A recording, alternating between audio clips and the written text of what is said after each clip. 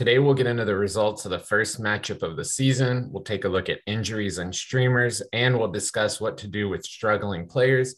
That's today on Fastball Fantasy Baseball. This is Fastball Fantasy Baseball with Taylor Tarter and Matt Kerr. Let's get into it. So I wanted to start today. We got a bunch of listener questions, Twitter questions. And if you have questions, you can tweet at me at Taylor Tarter. You can tweet at the podcast at Fastball Pod, and both DMs are open. So shoot us a message here. And so Dixon asked, would you drop Yaz for Taylor Ward in a 12-team 5x5 categories league? So I want to get your take here, Matt. Yeah, I mean, actually, I found these guys to be pretty similar. But after looking at some of the numbers, I'd be rolling with Yaz over Ward here. And basically looking at since 2021, they have the same walk rate, the same K rate, the same fly ball to home run percentage. But Yaz actually has a 7% higher rate of fly balls. So he's put the ball into the air more often and thus converting more of those into home runs. And he also has a lower BABIP. His BABIP is 258 since the start of 2021, whereas Ward is at a middle territory of like 308, I believe. So I've always really liked Yaz, so I probably tend to be a little biased in leaning that direction. But knowing that the BABIP should come up a little bit more, there's room for Yaz to improve a little bit. Additionally, Ward might have some playing time concerns, whereas I feel as if I know he's played in every game so far. So going forward, it'll be good to keep your eye on Ward and see what the playing time is like. But I would roll with Yaz between those two guys. Yeah, I think Ward's a little bit more of like a flash in the pan. And so I lean Yaz for all the same reasons, but Ward just seems like he's on a hot streak to me right now. And once he loses some playing time, you're gonna lose the value there. Yeah. And then we got a question from the UK from Jake. He asked, do I add Kelenic or Grichuk and drop Grisham or Mountcastle in a head-to-head points league? He didn't mention if it's redraft or keeper dynasty, so we'll assume redraft here. And for me, I leaned towards keeping both Grisham and Mountcastle at the time he asked it. Now I might feel a little bit differently about Grisham, and we'll end up talking about Grisham more here. But what's your take on this? I think of the four players involved in this, Kelenic has the highest ceiling, but he also has the lowest floor. We're still dealing with a guy who's trying to figure things out. But if you have the stones, Jake, to tolerate him, and the risk versus reward here could really work out for you. But if you're trying to play it more safe, I would prefer Grichuk next over Grisham and Mountcastle. I love the course effect, and he's had a pretty decent showing thus far. Whereas I felt like both these guys, Grisham and Mountcastle, were given too much helium going into the season, and it would be my preference to roll with the other two guys rather than Grisham and Mountcastle. My thought with like keeping Mountcastle is I don't see Grichuk really giving you all that much more long term. So to me, it's not. I don't feel like I have to drop Mountcastle for either of those guys, and it is a risk picking up Kelenic. That's another player we're going to talk about later today. But I don't see either of those guys as like necessary adds in place of Mountcastle. Maybe instead of Grisham though. Peter asked about trading Bieber in a dynasty league for Peralta, Adames, and Adele. What do you think there? It's an interesting scenario because you don't want to be left holding the bag here with Bieber, but his value, in my opinion, isn't going to get much lower. We all know that he's lost a little bit of velocity. We had this shortened spring training. Even last year, going into the season, he had a tick or two lower than normal. And he started to build back up as the season progressed. But his game is really built on control, not overpowering hitters. So for me, I think it's best to hold off on dealing him away because it's just not going to get worse for him. And I only expect it to get better. But the thing about it is, if you believe in Adele or you believe in Peralta, they are also basically at the bottom of the barrel in how we view these players at this point. So if you really are in love with these guys and their ceilings, then maybe go ahead and make the deal. But I wouldn't be in favor of it. I think that you should be able to get a whole lot more for Beebs than the players that we mentioned in this section. Yeah, my hang up with this is actually Adames. I think you should be getting something more than him. Like, I think Peralta and Adele are a good starting point, but I'd want another kind of significant piece in there in place of Adames. So we got one more here. Go ahead, Matt. Actually, now that I'm looking at it, is this question asked for you're trading Bieber for all three of those players? Yeah, you're trading Bieber away to get all three of those guys. That's really good. I might actually have to do that deal because I thought this was a one for one deal, but this is all three of them. Yeah, it depends also on your league. If you're trading for the future and you're picking up Adele and you've got Peralta, I would do the deal if it's for long term. If it's just for this season, I wouldn't do the deal. And then we got one more question here. I don't know what this dude's name is. It's KO on Twitter, but then his handle has the name Howard in it. So KO/Howard, here you go. He asked about trading away Trey Turner and Chris Bryant to get Machado and Bichette. And I think you and I are kind of in the same mindset here. Trey is the best player in the deal. He's going to be one of like a top 5 player in baseball this year, maybe the top player in fantasy baseball. So to me, it's hold on to what you got. It's not enough of an upgrade for me. Yeah, in a redraft, I wouldn't make this move because the difference between Machado and KB isn't so drastic.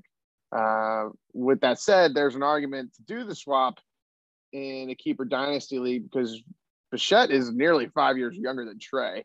And it wouldn't be crazy to say that Bichette is basically future Trey, in my opinion, just with less stolen bags. So I would do the deal for long term. I do like Machado a little bit more than Chris Bryant, but for a redraft, I wouldn't do it. I hope that helped everybody. Feel free to send your questions to us on Twitter at Taylor Tarter, Tarter, or at Fastball Pod. DM us and we will respond.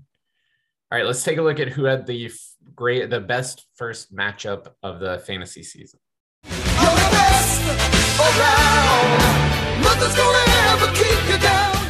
Chicago outfielder Seiya Suzuki had an incredible start to the season. 9 runs, 4 home runs, 11 RBI. He's batting .429.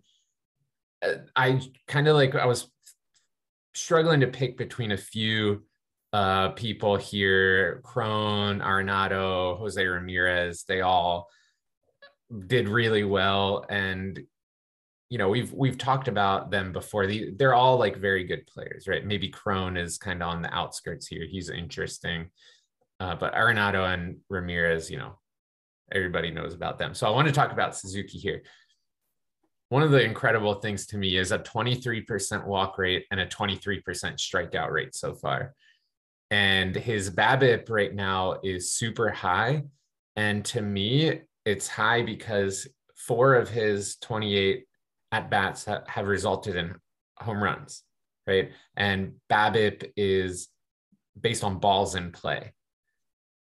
And so his BABIP is still super high because he has only put, I think, like 12 or so balls in play, right? With those hits, he's crushing the ball. 30% barrel rate, 50% hard hit rate. Now, what's unsustainable to me is the 60% fly ball rate. That is way too high. And 5% line drive rate is way too low. And the 33% home run to fly ball rate, that to me is a little bit unsustainable. The only players, so you would be talking about Shohei Ohtani, Fernando Tatis. Those are the guys that are in that high 20s, 30% home run to fly ball rate range.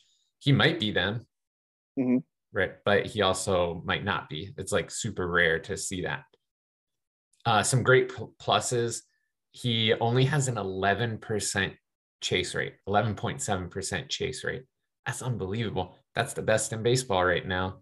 Wow. And he has an 80% contact rate and a 5.7% swinging strike rate, which is just, all that is nuts. Like, he's clearly a disciplined hitter. And so you're going to have a really high floor with average. Obviously, it's going to dip once the BABIP comes down.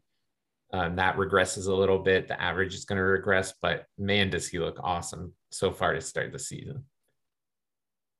And then San Diego starting pitcher Sean Manaea, 19 innings pitched so far, 3 earned runs, 5 walks, 19 strikeouts, 3 quality starts across 3 starts so far with a 1.42 ERA and a 0.79 WHIP.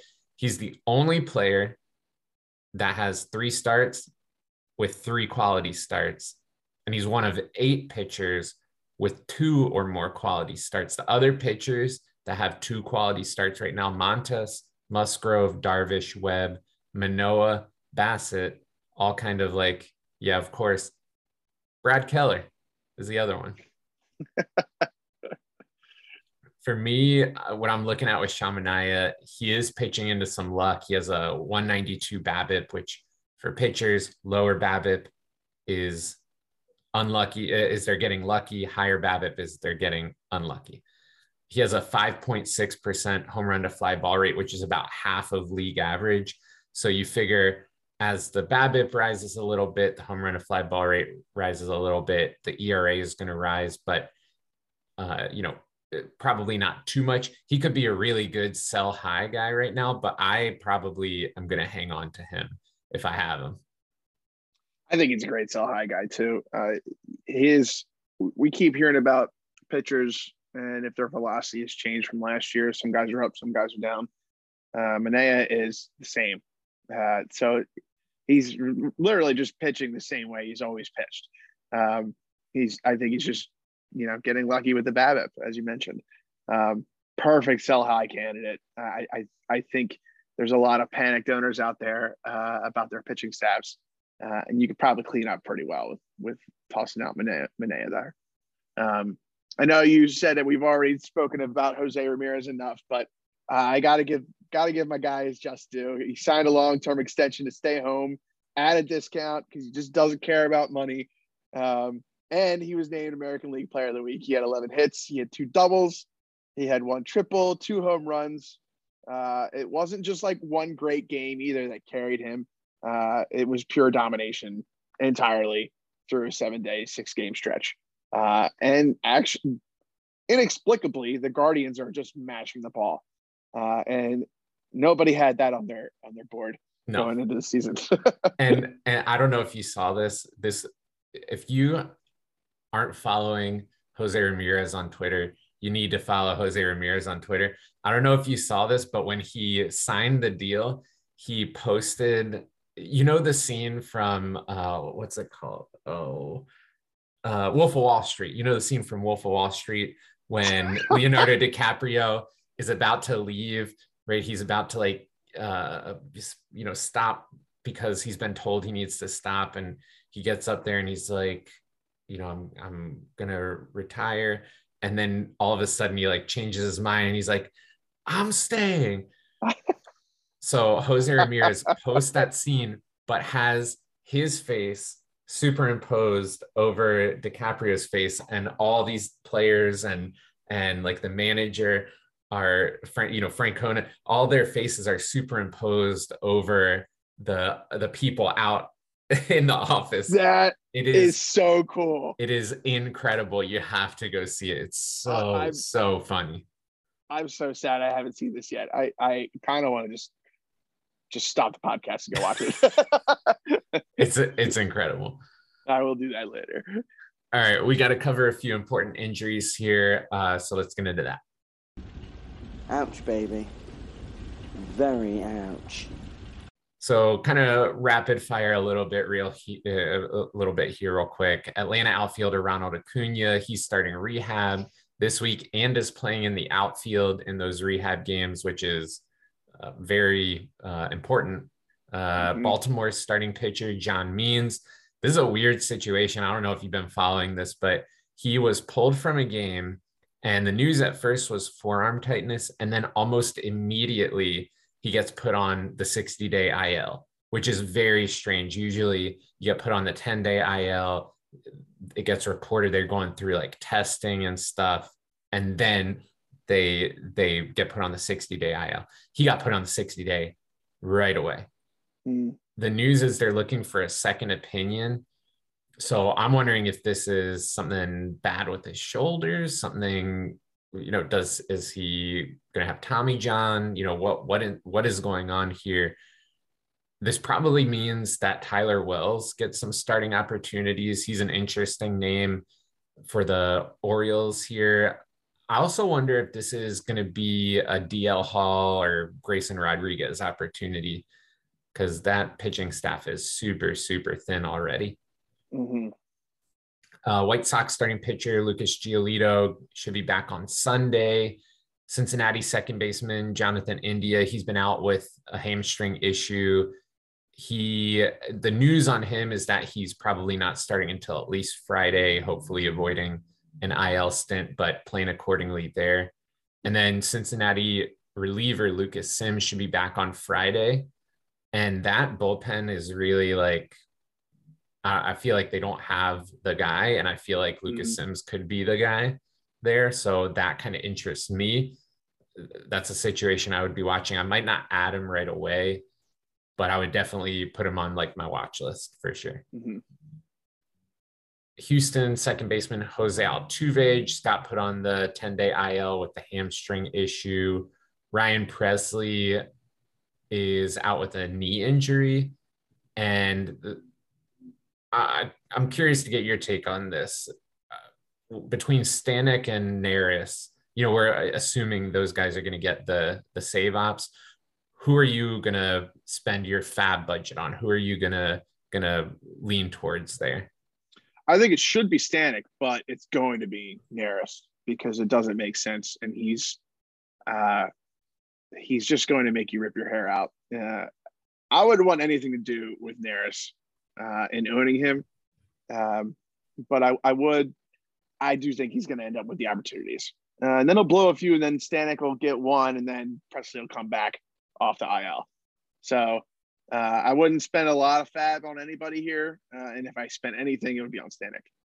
Yeah, and I totally agree with this. Neris, I think Dusty will lean to him because he has like closer experience, but I don't think he should. Dodgers starting pitcher Andrew Heaney, off to a great start, but put on the 10-day IL today because of shoulder inflammation. Very strange. I'm curious to see who they go to in their rotation to replace him. So many options. I wonder, maybe is it Mitch White time, perhaps? Maybe, yeah. They have a very deep pool of prospects to pull from, so I'd be watching there. Minnesota outfielder Byron Buxton, he's still in and out of the lineup with knee issues. And Minnesota starting pitcher Sonny Gray is on the 10-day IL with a hamstring injury. San Francisco starting pitcher Alex Cobb just hit the IL with a groin strain. And then we've got a bunch of people on the COVID list: Oakland players, Mets players, Cleveland players, including Owen Miller and Cal Quantrill were on the COVID list. And then we saw our first group of people missing games in Toronto because of being unvaccinated. So Tyler Houck missed a game. He missed a start because of that. And This is going to be like a serious thing that you have to watch for this year. Mm-hmm.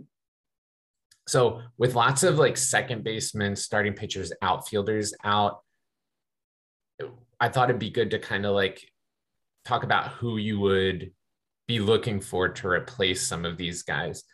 If you've got, Giolito or Altuve or Heaney, guys like that out on the IL, who would you be looking for to replace them? And for pitching, one of my favorite names right now, Nestor Cortez from the Yankees. Yeah. Really cheap ad out there in a lot of leagues. I think he's a great ad, potentially long term for the season, but definitely short term. Justin Steele for the Cubs, I think, is also a great ad. He has a couple good matchups this week and next. Madison Bumgarner, really good matchups this week. We'll talk about some of these guys as streamers, but my thing, if I have one of these pitchers, like I have Heaney in a league, I have Cobb in a league, I'm just streaming that spot. Mm-hmm. I think it's easy enough just to like, if I have a pitcher or two out, I'm just going to stream.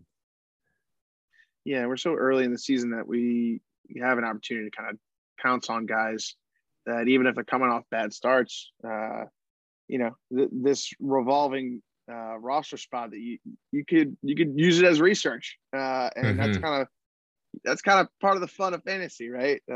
You're not too upset to see these injuries because maybe you're thinking about dropping somebody on your squad and you've been wrestling with it. And now that you have an injury, you don't have to drop that guy anymore. You can move him to the IL and figure out who you really want in there. So don't hesitate to fill up the spot with some flyers here and see what happens. And I've been kind of like scouring the waiver wire here for second base, and it is super thin, especially in like 12 teamers. It's a very, very thin right now. So if you're looking for second base, like if you had to put Altuve on the IL this week, good luck. I would maybe look at Luis Arias from Minnesota. He's out there in a lot of leagues. He's not going to give you power, but he'll help kind of buoy the average. He'll give you something that Altuve would have given you. And then Baltimore second baseman Jorge Mateo, again, not a guy that's going to give you like a ton of power, but he's playing. He's got positional flexibility as well. He's hitting for average right now. So that might be like a hot bat to ride for 10 or 15 days while you have like a second baseman on your IL. And then outfield is also surprisingly thin. Not thin in the sense that like you can't like find anybody, but there's not a lot of productive bats out there, or a lot of bats that are being productive right now. But two who are that I would look for: New York Mets Brandon Nimmo and San Francisco outfielder Jock Peterson. Those guys are doing pretty well right now and could fill the role for a little while. So good luck there, and we'll get into some streamers for the week ahead here. Am I streaming? So in shallow leagues, Arizona pitcher Madison Bumgarner, mentioned earlier, he's got a matchup with Washington on Sunday, the 24th. So, Washington is struggling offensively. So I would be like which is sad for me because I'm a Nats fan. Also, the Phillies they have a terrible run differential. They're worse than the Nationals, I think. 12. I think you guys are at like 12, going to plan. minus 12. Yeah. So targeting Bumgarner against Washington, I think, is a good idea on the 24th. Brad Keller, who we mentioned earlier, 2 quality starts. He has a good matchup against Seattle on Friday, the 22nd. New York Yankees pitcher Jameson Taillon has a matchup with Cleveland on Friday, and especially with a couple of guys out on the COVID list, I think that's a good opportunity there for him and Nestor Cortez for Yankees against Cleveland on Saturday, the 23rd. And Alex Cobb just got put on the IL, so don't start him on Sunday. And then in deeper leagues, these guys should be available across the board here. Maybe Justin Steele might have gotten added a little bit more in the last couple of days, but Cubs pitcher Justin Steele has a great matchup against Pittsburgh on Sunday, the 24th. And Pittsburgh is one of those teams that you should really be looking for streamers to pitch against them. Mm-hmm. They don't strike out a ton, but they also don't score a ton. Washington pitcher Josh Rogers, I think, is a really interesting, very off the radar name who's looked really good so far. He has Arizona on Thursday, the 21st. And then any Seattle pitchers that are out there, I would be trying to scoop them up. They look awesome this year. Mm-hmm. And so what I did, and I posted this on Twitter, is I'm trying to like figure out what every year for streaming, I pick like a handful of teams that I'm targeting to the pitchers pitching against these bad teams, right? Mm-hmm.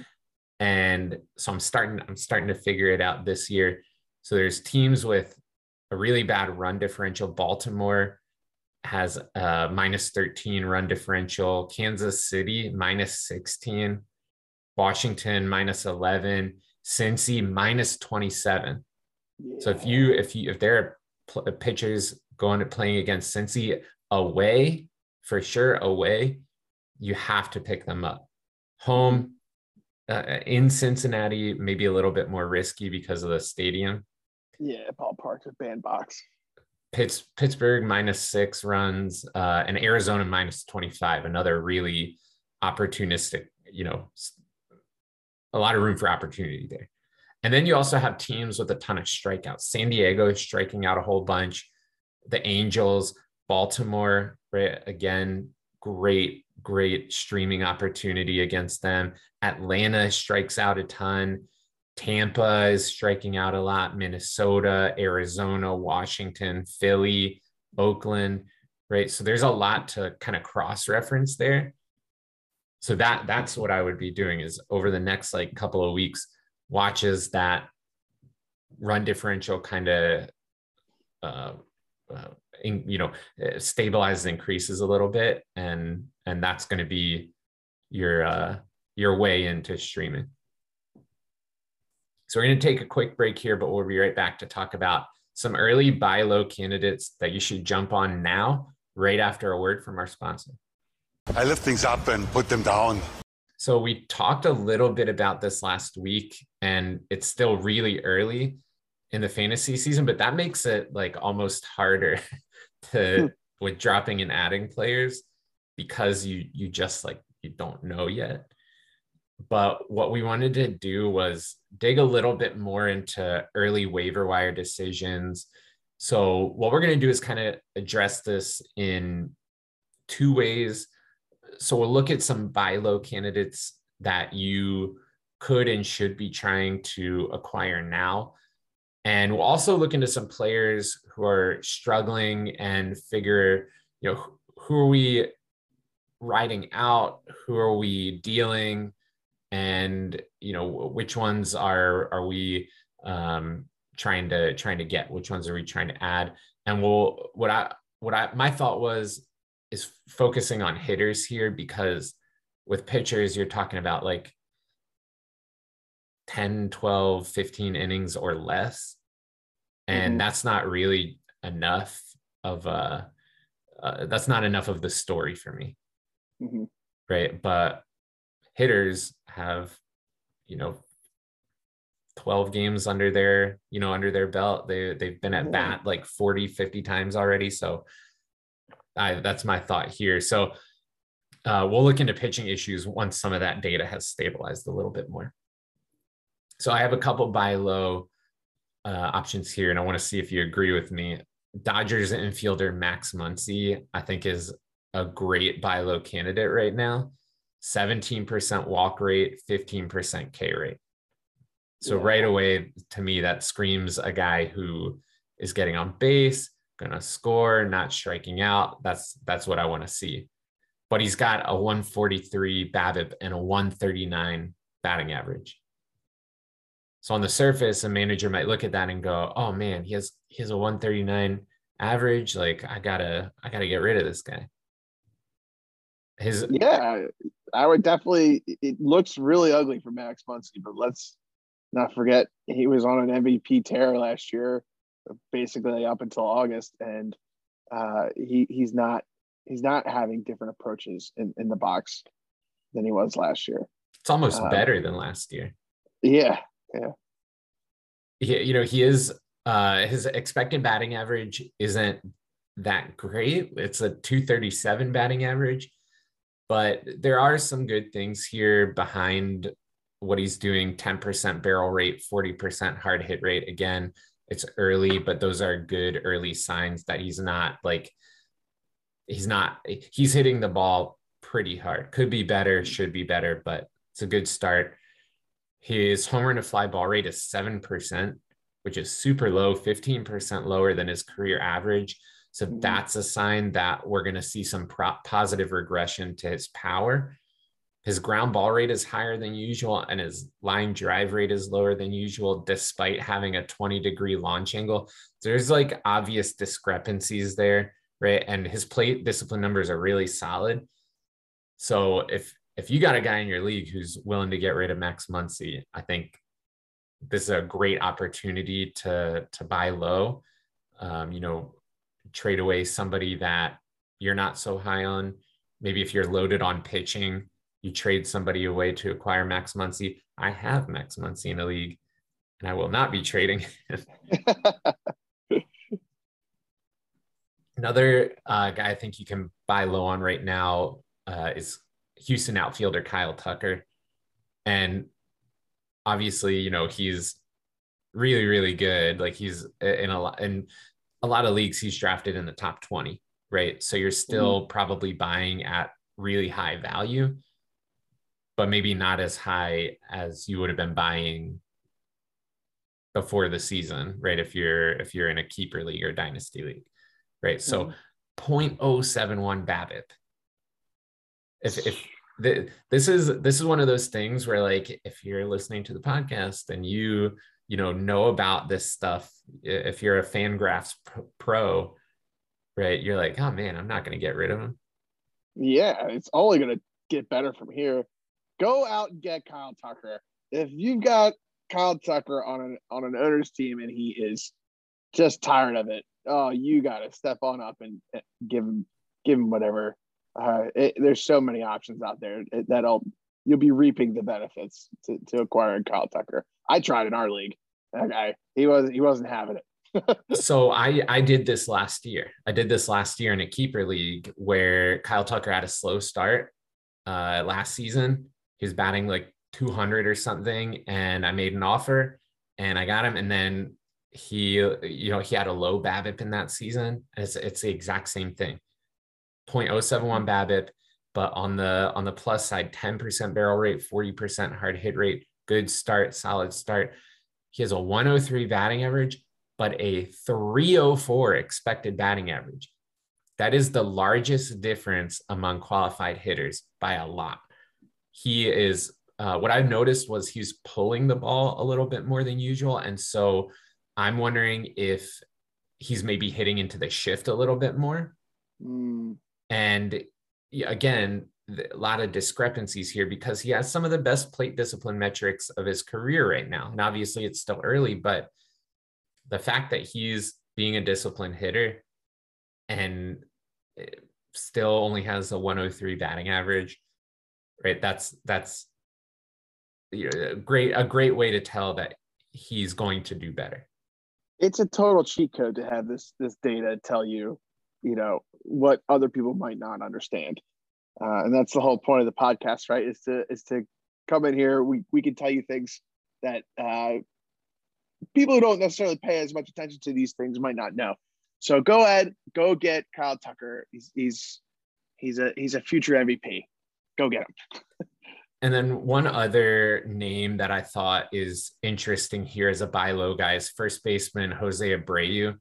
And he might not be as like obvious here, but he has a 273 BABIP. His career BABIP is 324, and he has a 212 batting average right now with a 322 expected batting average. So he's got a double-digit walk rate for the first time in his career. So his plate discipline has improved early this season.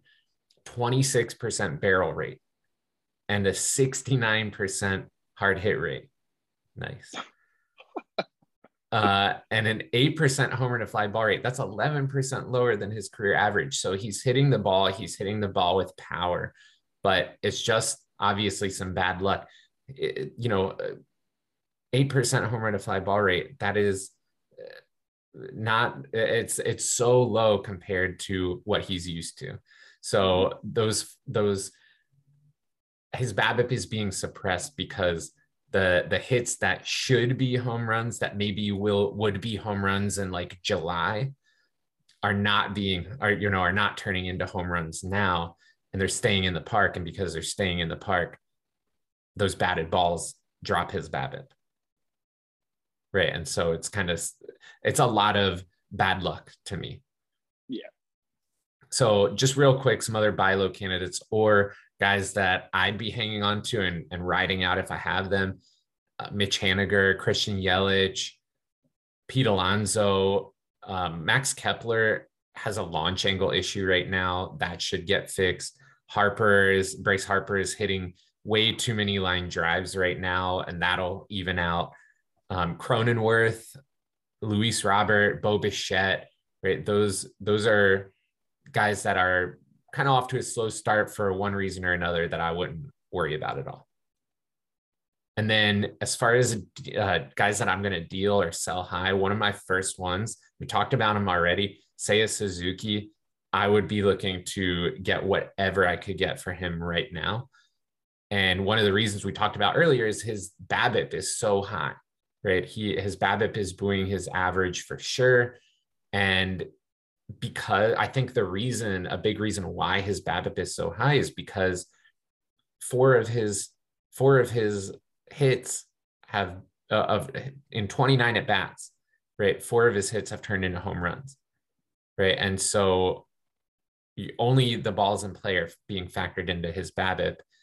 And I just think that it's a small sample right now, and that's going to even out. That's going to drop a bit, and his average is going to start coming down. His line drive rate is only 5%. He's barreling the ball a lot, but I don't see those things as sustainable. And again, that 33% home run to fly ball rate just seems unrealistic to me. Would you sell him high? Would you be trying to like trade him away now, or would you kind of ride it out? I think people are very thirsty for Seiya, and I think that there's probably a package out there in everybody's league where you can score more for him than he's really worth. So I would be trying to sell him if I could get the right guy to fill a void in my team that exists. But also at the same time, you're not going to kick rocks here if you end up having a roster on the rest of the season. But yeah, I think we're at the height of mania here, and you should capitalize on it. So I want to think about this here. Like if I'm looking for somebody to acquire, who, let's say like a pitcher, what sort of, are you trying to, like, you need a pitcher? Are you looking like top 20 pitchers? Do you think that's fair? Like Frankie Montas, I think if you Alcantara, offered, Gosman. Oh yeah, I would be all over I would be all over Montas and Alcantara for Seiya, sure. Do you think that's asking too much? Like if I have Seiya and I'm trying to see what I can get for him, am I asking for too much if I say, hey, you need some outfield. I need some pitching. Let's do Suzuki for Montas. You might be asking, no, I think Montas works. Not to mention, I kind of feel like Montas is going to be on the move sooner rather than later. But I think the goal here would be to find a buy low candidate to package it with a sell high, right? So that would, who would we be talking about in terms of buy low pitchers off the top of your head? I mean, you probably have Freddie Peralta, Aaron Nola. Who else has kind of been disappointed? Trevor Rogers is not doing well right now, but you figure that's going to even out. Tyler Mahle he's got like a 7 ERA right now, but you figure that's going to change. They're going to trade him before the season's over too, I would imagine. Yeah, maybe something along those lines. Yeah. And I think the other part of this is we're kind of playing with, house money here. We're going to have to see him regulate a little bit as the season progresses. But it doesn't seem sustainable what he's doing, right? Yeah, that's exactly what leans me to say, like, all right, let me see what I can get right now. Mm-hmm. Another guy like that, I feel like you gotta make the move now. Kansas City outfielder Andrew Benintendi, high BABIP, expected batting average is 120 points lower than his average right now. Really bad launch angle and barrel rate and hard hit rate. Fly ball rate super low, home run to fly ball rate super high. So that screams regression to me. And so you're not going to get a ton for him, but I would see what I could get. I would shop him right now to a team that needs outfield help, stolen base help, runs, something along those lines. And then another guy I would shop, Houston outfielder Miles Straw. His expected batting average is 204 versus a 333 batting average. He has a grand total of 0 barrels so far, and his hard hit rate is under 30%. He has a 50% ground ball rate. His infield hit rate is 20%. And that to me is like, you can't do that. He averaged 9% infield hit rate for his career. Right. So it's more than twice what it usually is. So he's getting really lucky. Right. And that's part of the reason why his expected batting average is 204. Right. So he's another guy where like steals are it's like the hot thing right now, getting steals. So if you're feeling pretty good about your steals otherwise, and you got Miles Straw right now, oh man, I feel like you could get you could get something good for him. Yeah. If you end up having 2 of these 3 guys, you package them together and get somebody really good. What about some guys we're panicking on? I am worried about Marcus Semien, who I have in an important league with you. He has a 171 BABIP right now and a 143 average. And you would think like, okay, bad luck, average is going to go up. His expected batting average is 170. And part of the reason is he's got a really low barrel rate right now and hard hit rate. They're low for him. Not necessarily low, but he's also getting very unlucky with power. He has a 60% fly ball rate and 0 home runs, but that really isn't as much of an issue to the average as his problems with discipline are. He has a second highest chase rate of his career, 36% chase rate. Highest first pitch strike rate of his career, 65%. Second highest swinging strike rate of his career at 11.8%. And his ex-WOBA is really low too. It's in the low 200s. So a lot of those things I'm really worried about. he's a fat cat now. He got paid. He's living in Texas. He's just having a good old time. And I'll admit, I was concerned about him going into the season. I was worried about this transition. He's not hitting in Buffalo anymore or Dunedin, and he doesn't have the same lineup around him. Pitchers can attack him differently because he doesn't have the guys around him to protect him. It was of great concern that he went to Texas and got paid to me. But we're so early. We'll see what happens. Yeah. Obviously, I think the power is gonna come.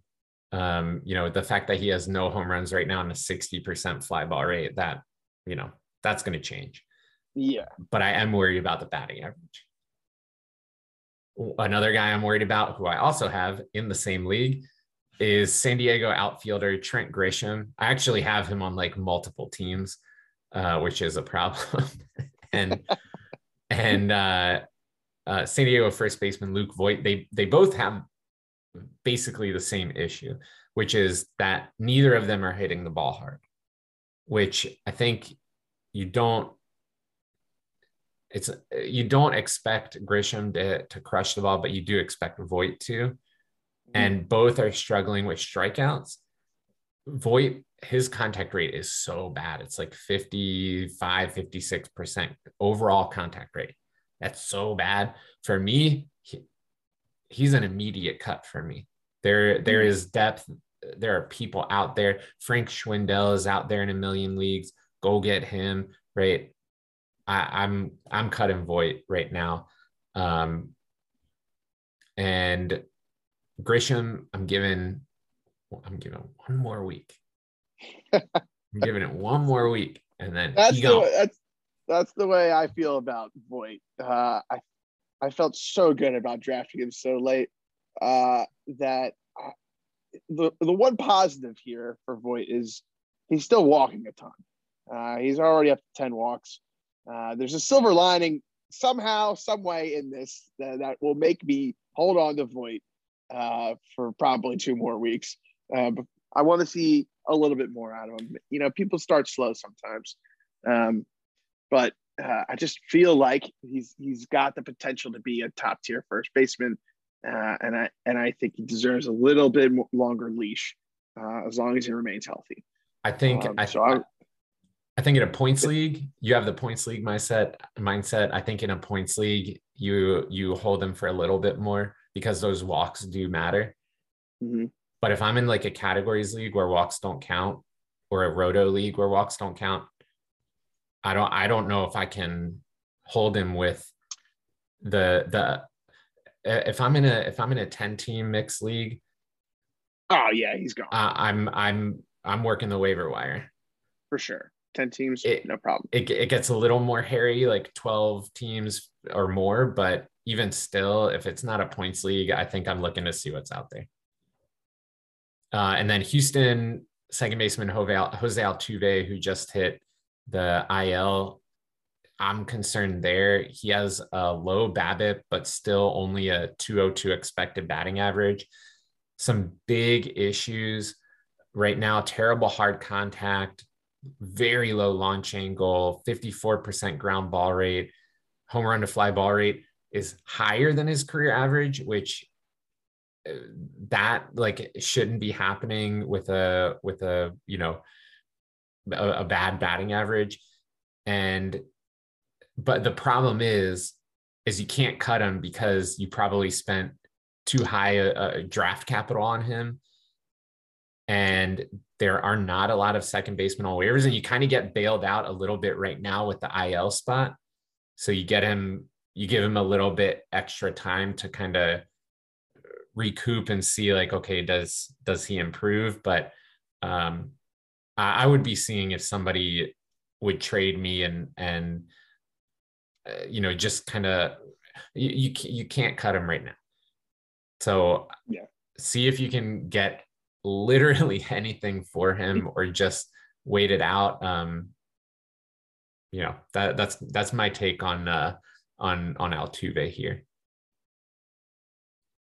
And then there's some struggling prospects as well, some really high touted and a lot of highly drafted prospects. Bobby Witt is one of them. I am waiting because I think it's just taken him a little bit of time to adjust to major league pitching. He has no home runs, but a 54% fly ball rate. So that's kind of like a point of some positive regression for me. We know he can hit, and we know he can hit for power.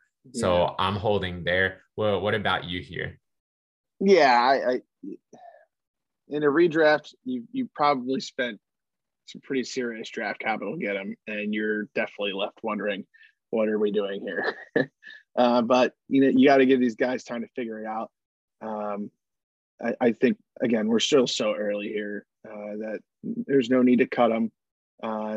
This jump from AAA to the major leagues has been more difficult for players in recent years than normal.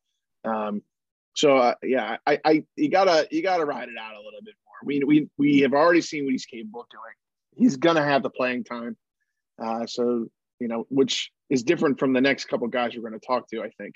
But you got to keep riding with Bobby Witt.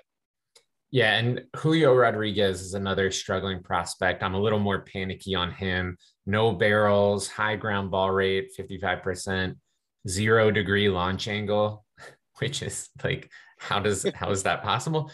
And if I'm in a redraft league, I think he's probably a cut for me at this point. In keeper dynasty, I think you got to wait it out a little bit, maybe shop him around, see what you can get.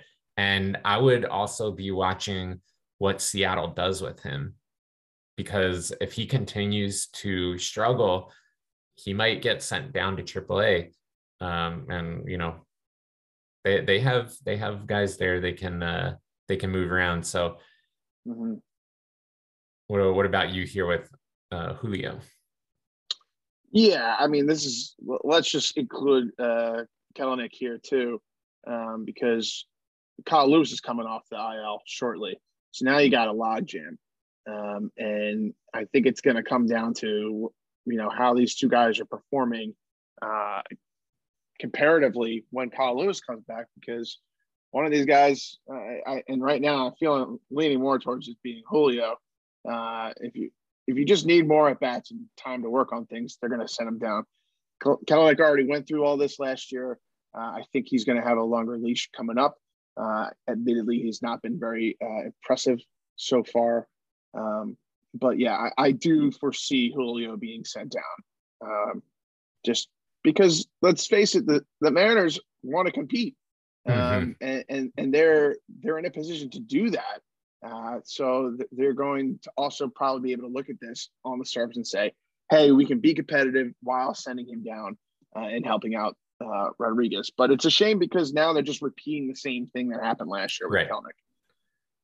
Yeah, and another one is Josh Lowe, who for me, he wasn't drafted like these other guys were, and was a really popular ad over the last week on waivers. And for me, it's I would be cutting him in a redraft league. He's got a 35% K rate, a ton of soft and medium contact, like 80% soft and medium contact combined. And you likely didn't spend a ton on him. So I think he's going to turn it around at some point, but right now I'd be looking to see what else is out there, especially for a guy that you probably didn't spend a ton to acquire him. Yeah, this was the first move that I made when I was able to put Acuna on the IL at the start of draft, at the start of season.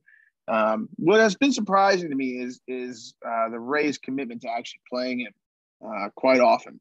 I thought that this would be more of a matchup, lefty righty kind of deal as the Rays typically do things. But they're letting him play. So it's pretty interesting. He does have the stolen base upside. We've been over this, I think, last week. So Yeah, he'll be my first. As soon as Acuna comes up, I think I'll be dropping Josh Lowe. But unless he wakes up and it's time for somebody else to get the axe. Yeah, but I think you need the rest of this week to. I think he has favorable matchups coming up this week as well. So the rest of this week is a telltale sign for Josh Lowe. I wonder if they start platooning him anyways, over the next couple of weeks, once they, after seeing him face more pitchers. I wonder if they go, okay, like the data shows that he's better, against lefties or against righties, and they stick with that. So last one here, Jared Kelenic. I'm out. I don't blame you. You were literally out last year. We had a trade together. Yes. 181 average versus a 183 expected batting average.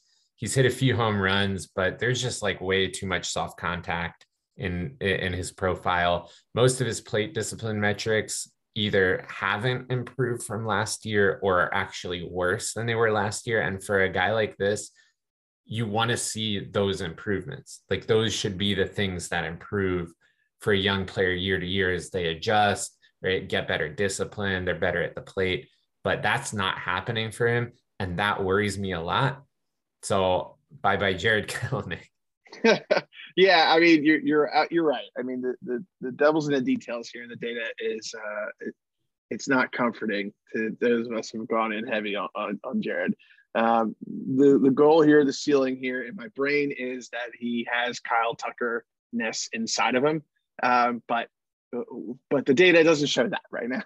So what I do think has been relatively impressive is the fact that he hasn't been on base a whole lot, right? But he has somehow managed to have, let's see, I thought I noticed, he had 2 stolen bases. So 2 steals in many leagues would be pretty good to have, right? And for a guy who hasn't been on base that much, that does say a lot. So silver linings, as I've spoken of before, man, I'm just trying to milk this for all it's worth here. A couple other struggling players that I'm waiting on, Kyle Schwarber and Joey Votto. They both have launch angle issues and are a little lower on hard contact than they should be. So I'm waiting on them. Mookie Betts has 0 barrels right now and a low hard hit rate. My thought is that's going to change. And he has no home runs right now. And the Bat X still projects him for like 30 home runs. So I'm not too worried there. And then Paul Goldschmidt is another guy that doesn't have any home runs yet and is struggling a bit. But, I wouldn't worry there. Do you disagree with any of those? No, I'm right there with you. These guys are going to be okay in the long run. I think, you just got to give them some time. And a couple other guys really quick here that I would be cutting right away. Brendan Rodgers and Hunter Renfroe to me are guys that you drafted relatively high that I think are cut candidates.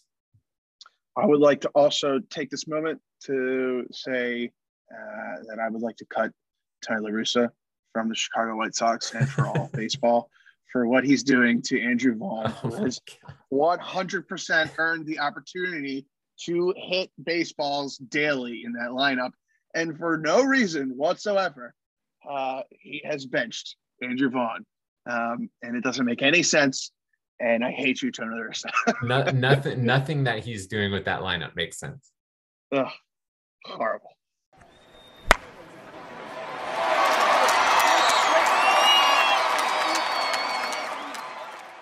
We'll be covering all the big news in baseball, the best players to drop an ad, streamers, and more. So make sure you subscribe and tune in so you're notified when episodes publish every Wednesday. In the meantime, you can tweet us at Fastball Pod, reach out to us on Instagram at Fastball Fantasy Baseball, or email us at fastballfantasybaseball@gmail.com, and we'll respond. And we might even mention you on the show.